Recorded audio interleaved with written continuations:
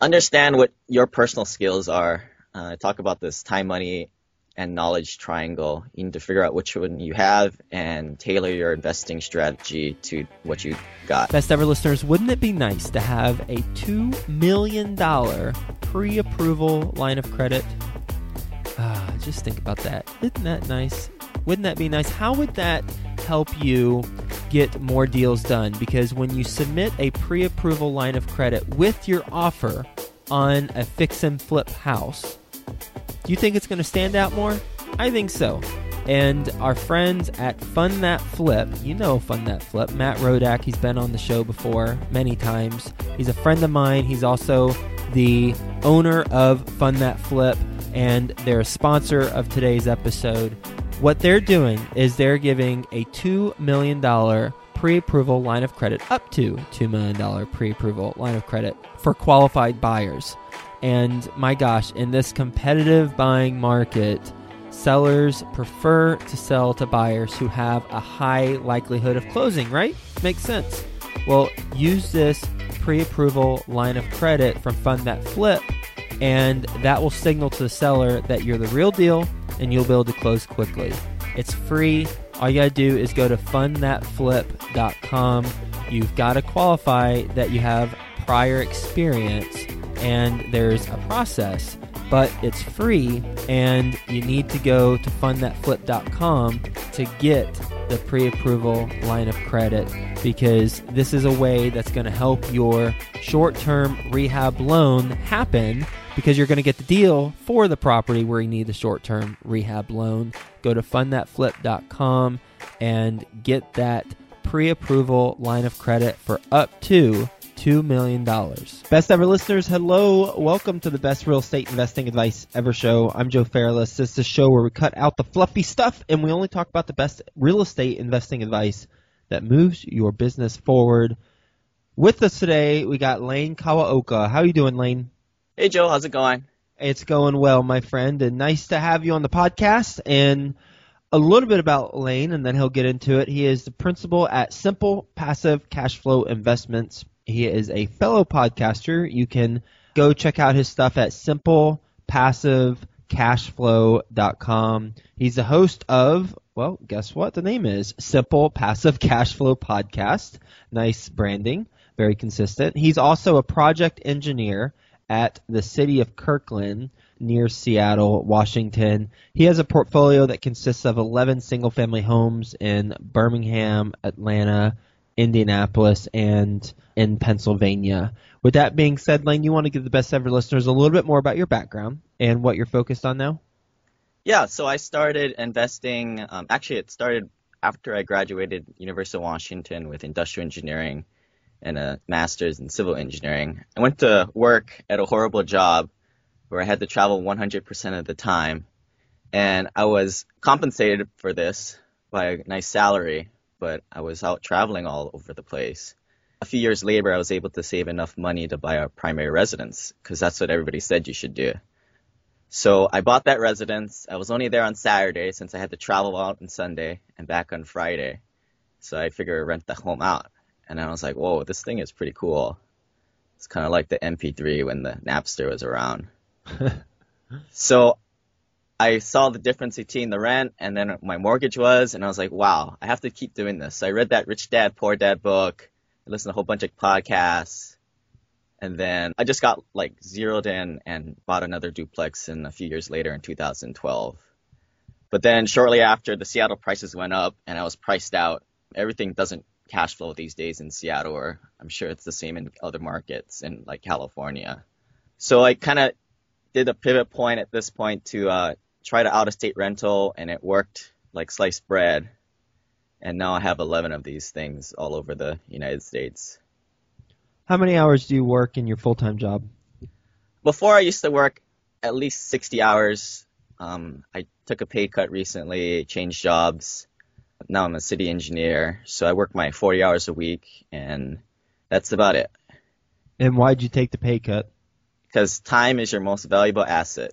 It's all about doing what you want with your time, and quite frankly, I didn't need to make $100,000 or more. So you're buying these out-of-state rentals. How are you finding them? In the beginning, it's pretty tough because you don't know what you're looking at. But once you kind of dig into it, start networking. I know it always sounds old-fashioned, but you really have to get to know people and start cross-referencing different contexts, such as property managers and different rehabbers in the areas, and just figure out who are the good people to work with. Well, specifically, are you doing just an internet search originally? Like you did an internet search and you just started calling people, or how did you go about your approach? I actually went on Bigger Pockets at first, and I got at least 5 people that I talked on the phone with. And then I was able to cross-reference those references and kind of check each other, because you don't know who you're meeting on Bigger Pockets, whether they're investing or they're just trying to sell you stuff. Okay, so you connected with people on Bigger Pockets, about 5 of them. Then you cross-reference the references. What do you mean by that? If you talk to one guy for an hour on the phone and, he's telling you his experience and, he mentions who he was working with, and then you figure out a couple people and then you kind of ping them on, hey, you're in Indianapolis too. Have you worked with so-and-so from Indianapolis? And in one area like Indianapolis, just using that as example, there's only about 2 or 3 turnkey providers that you probably want to be working with. And the good people's names always keep coming up. Okay. So you're buying from turnkey providers? Yeah, originally that's what I did because, it's nice how they do everything. They do the property management, they take care of the rehab, and you're working with the one person the whole time. But I've kind of transferred my later properties. I've been working with agents, and that way I can kind of get the best of both worlds, because it's a little dangerous working straight with the turnkey providers since I'm not a real estate professional. I'm signing their contracts, and at least I can have like a third party out there advising me, if this is a good street, if there's a few blighted properties on it, or if the rent rolls aren't checking out correctly. Was there an event that caused you to go from turnkey to working with agents? Not a particular event, but when I did go with agents, there was at least a few times where we walked away from a purchase and sale agreement. One time my agent said, hey, there's a blighted property across the street, and I have a property on this street myself, and this is just not a good place. Another time, there's this weird thing going on with a Section 8 property. The property was being rented for $650 per Section 8, but there's this weird maintenance lease that was for an additional $200, and my agent was like, you can't count on that $200 being paid after the sale closes. And there's a few other times where my agent said, this neighborhood, we need to just run away. This is not a good one. And you didn't get that feedback on the turnkey from the turnkey providers? That's correct. And I guess we won't find out the aftermath until a few years later. But luckily, I feel a lot more comfortable with these other properties I use the agent with. Got it. Okay. And who's to say they should have given you feedback or shouldn't, because none of those scenarios might have been in place. But nonetheless, you've uncovered some things working with agents that is different type of feedback you were getting before. That's correct. I like the guys, but that would do the same thing too. I'm just trying to sell the house. Mm-hmm. Okay. Well, when you look at a property, you're based in Seattle, right? That's correct. You're buying all over the U.S. How do you run your numbers? So the first thing I'll do is I'll look at the rent-to-value ratio, and I have a post on this, and I call it, it's kind of like Tinder, the dating app. You swipe left, swipe right. You've got so many houses out there. That's the first thing you look at, is meeting the 1%. And it's different for everybody. For me, it's 1%, the rent-to-value ratio. So for a $100,000 house, if it's not renting for at least $1,000, I kind of swipe left. I don't even know which one it is to get rid of it. I just keep moving on. Okay. And that usually will take out at least 75 to 50% of the possibilities out there. Sometimes people will bring me stuff that's $250,000 and it's like renting for $1,500. I'm like, dude, man, I'd rather stay in Seattle for that kind of rent-to-value ratio. Okay, that's the first thing. Then what? Then I'll start to get the advice from the people on the ground, my agent or my property manager. I'll give him the street. Maybe he'll do a drive-by for me. And then if he says it's good, I put a lot of faith in those people on the ground. And then I'll put in a purchase and sell agreement. And at that point, I have all my contingencies, such as appraisal and inspection. So I feel like I'm very comfortable moving forward. And I work with the same people over and over again. They know that I'm a pretty serious buyer. And if there's something very wrong with the property, then I'm gonna get out of it. And most of the times, these people, they're selling the property, and it's good property in a good area. So they really have lot of faith that I'm gonna follow through on the purchase. I suspect that you skipped a step, but maybe you didn't. So to recap, you said that you look at the rent to value ratio, must be 1%. Then you find someone on the ground, get their advice, and if they say it checks out, the area is good, then you make an offer. Do you not run the numbers in an actual spreadsheet before you make the offer? I did in the beginning, and being an engineer, I really geek out on that stuff, I guess. But I kind of know what I'm going to get from these properties. I typically think to myself that I'm going to collect about 70% at the end of the day. $1,000 rent, I'm going to collect about $700 after expenses, and then obviously minus your mortgage. So I just know ballpark $700, and then the mortgage on these type of properties are about $500. So I hit my numbers, which is the $200 amount. $200 a month income.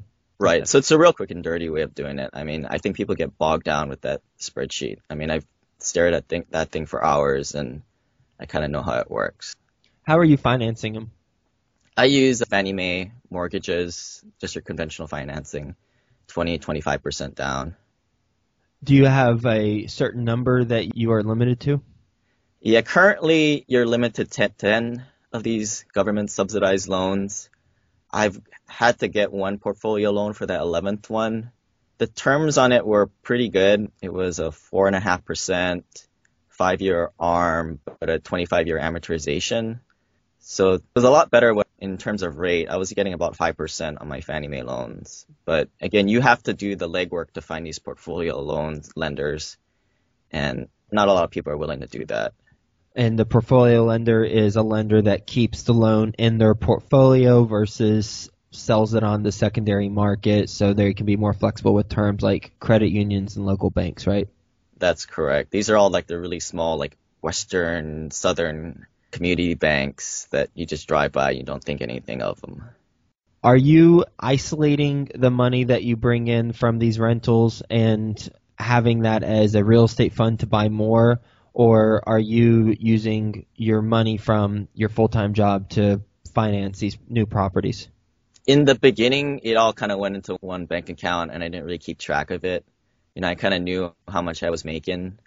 But now that I have a good amount, the rentals can kind of buy one more rental on their own every year, and my job can kind of buy one on their own.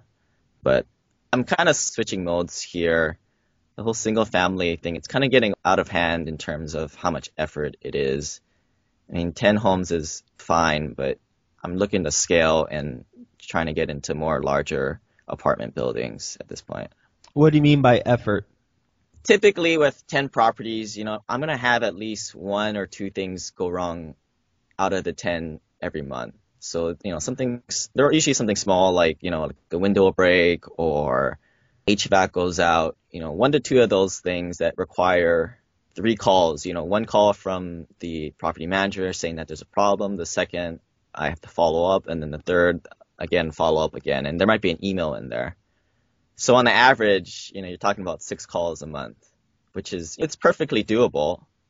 I can do this on the weekends or after work. But I mean, I was just thinking of being the guy with 20 or 50 homes, and I'm like, oh, I don't want anything to do with that. How are you planning on scaling? I'm really looking into getting them more into the apartment space, trying to get into syndication and, just doing larger projects because it just seems like it's more scalable. Well, what's your best real estate investing advice ever? Understand what your personal skills are. I talk about this time, money, and knowledge triangle. You need to figure out which one you have and tailor your investing strategy to what you got. There's active and passive investing. You need to figure out what you're going for. I see a lot of people with busy jobs and they want to be flippers and wholesaling. I'm like, yeah, you guys need to rethink your strategy there. And what are your personal skills that you use to help you get to where you're at? I was short on time. I had a decent amount of money, and at that time, I didn't have not a lot of knowledge, but I guess I have a little bit more knowledge now. Okay, so money, basically, from your full-time job, and now knowledge. Yeah, Joe, I got money, I guess. Yeah. All right. Okay. You mentioned your engineering background. What has that done to help you get to where you're at? My job is actually a general contractor. I manage millions of dollars. I design projects and I run the construction management on them. So you would think I'd be good at flipping, but I don't want to even touch that stuff. That's for a different personality type. And although I do it at work and I do it well, and I know the big business systems around it, it's just not what I'm looking for. I'm looking for more of a passive investing type, and I'm not looking for another job. Okay, so to answer the question, what do you use your skills from your engineering? Or you might say, hey, I don't use any of my skills, but I suspect you're using some of the things you've learned from your engineering background to what you're doing now, which is the passive investing. So are you using any of those skills? Yeah, I guess I am. I used to have employees out of state that I would have to manage, and just that not needing to be in front of them to keep them accountable via email, phone calls. It's just all about keeping people accountable and talking about your expectations and communicating those. Ready for the best ever lightning round? Sure am. All right, first a quick word from our best ever partners. Best ever listeners, Matt Bowles, who was a guest on episode 289. His company, Maverick Investor Group, has a special report just for you on how to avoid the 7 biggest mistakes in real estate that investors make in the 2016 boom cycle. Get yours free at maverickinvestorgroup.com/best ever. That's MAVERICK investorgroup.com/best ever. Best ever book you've read? That would be The Millionaire Real Estate Investor by Gary Keller. Best ever personal growth experience, and what'd you learn from it? I've just seen a lot of young people, my peers, pass away recently, and seen the legacy that they left behind from the memories and the impact on others. About a year ago, I was sitting at my desk at my other job, and one of the system-generated emails reporting that an employee that I supervised had been involved in a work accident and died. I got a little pissed off how impersonal the company was to this tragedy, and then how my ex-employee wasted his time working his butt off for the silly company. So at that time, I realized that I had enough passive income to quit my job, so I felt the need to kind of build the legacy and to help others do the same. Best ever deal you've done? I don't really have any amazing deals to report. They're all pretty lukewarm deals. I typically buy homes that are $100,000, that rent over $1,000. I practice this minimal effective dose investing outside of my W-2 job, so I don't really work much for these distressed properties. So I don't get the screaming returns. But I feel like I optimize the return on my time pretty well. What's the worst deal you've done? The worst deal I've done, it's one property that I have, and there's just a lot of water trouble on it. I guess I should have known there's the river in the street address, but it's just a law of averages. That's my opinion. It is what it is. You're gonna have losers in your portfolio from time to time. Out of my portfolio of just say 10, 3 of them are losing money this year already, and it's halfway through the year. That's just how it goes. And are they losing money because of what, the expenses, the certain maintenance items, or? Yeah, a couple of them are just the water issue, and then big ticket HVAC, and then the other one we had a vacancy. So perfectly good exceptions, reasons why. What do you do about the water issue? I told them to build a trench drain. We had some water percolating through a retaining wall. I guess that's something from my engineering background. Trench drains are a quick and easy fix. You basically dig a trench next to where the water is, and you fill it in with nice clean rock. And then the water goes where the least path of resistance is, so the water will percolate through the rock and go out to where you need to be. Roughly, how much is a trench drain going to cost you? If I did it, I could probably knock it out in a couple hours. But, you're talking each hour, just figure about $100, $200 for labor. How long is it? It's a good length, probably about like 20 feet or so. And how wide, roughly? You usually want to keep it 2 feet wide, keep it a nice square. However deep it is, keep it about that wide. What's the best ever way you like to give back? So when I was growing up, my parents really didn't have much time for me. They had good jobs. So I try and help folks that are trying to struggle balancing jobs and raising children. Especially with me I mean, I don't really need to work. I don't have kids. I think everybody should have a few rental homes in their portfolio, which could alleviate a lot of financial worries and allow people to focus more on what is truly important to them. What's the biggest mistake you've made so far in real estate? I haven't made too many mistakes because I've been pretty low on my risk-reward threshold up to this point. However, I did refinance my first home 3 times. I don't know why the heck I was doing that. I didn't have a strategy at that time, and I made my lender pretty rich. I vividly remember walking through the parking lot with this $30,000 check to go and pay down my mortgage and wondering if it was the right thing to do. Even though I've heard all the personal finance gurus like Susie Orman and David Ramsey say that's bad. Now, I'm totally against doing stuff like that. One of my mentors told me that it's not about the interest rate or the amount of debt you carry. It's the amount of cash flow buffer and the net worth growth. Love it. Amount of cash flow buffer and the net worth. 2 very important aspects, because you can have a really high net worth, but if you don't have any cash, then that net worth might plummet in bankruptcy. And if you have cash flow, then if it's in real estate, then you want to make sure that your net worth's also increasing. Otherwise, if the cash flow dries up, then you're kind of stuck because you've got a property with no value. What's the best place the Best Ever listeners can reach you? Check out my podcast and blog at simplepassivecashflow.com. Well, thank you so much for being on the show. Really appreciate the time, Lane, and sharing your best ever advice with the Best Ever listeners and talking about the way that you invest passively in deals while you have your full-time job, how you've gotten the single-family homes all across the nation, even though you're based in Seattle, how you estimate 70% is going to be from the income, 30% expenses, and you'll have about $200 a month because on your properties, roughly it's a $500 mortgage, so that $700, assuming $1,000 rent, will be $200 in your pocket, which holds true more or less on the 10 to 11 deals that you've done.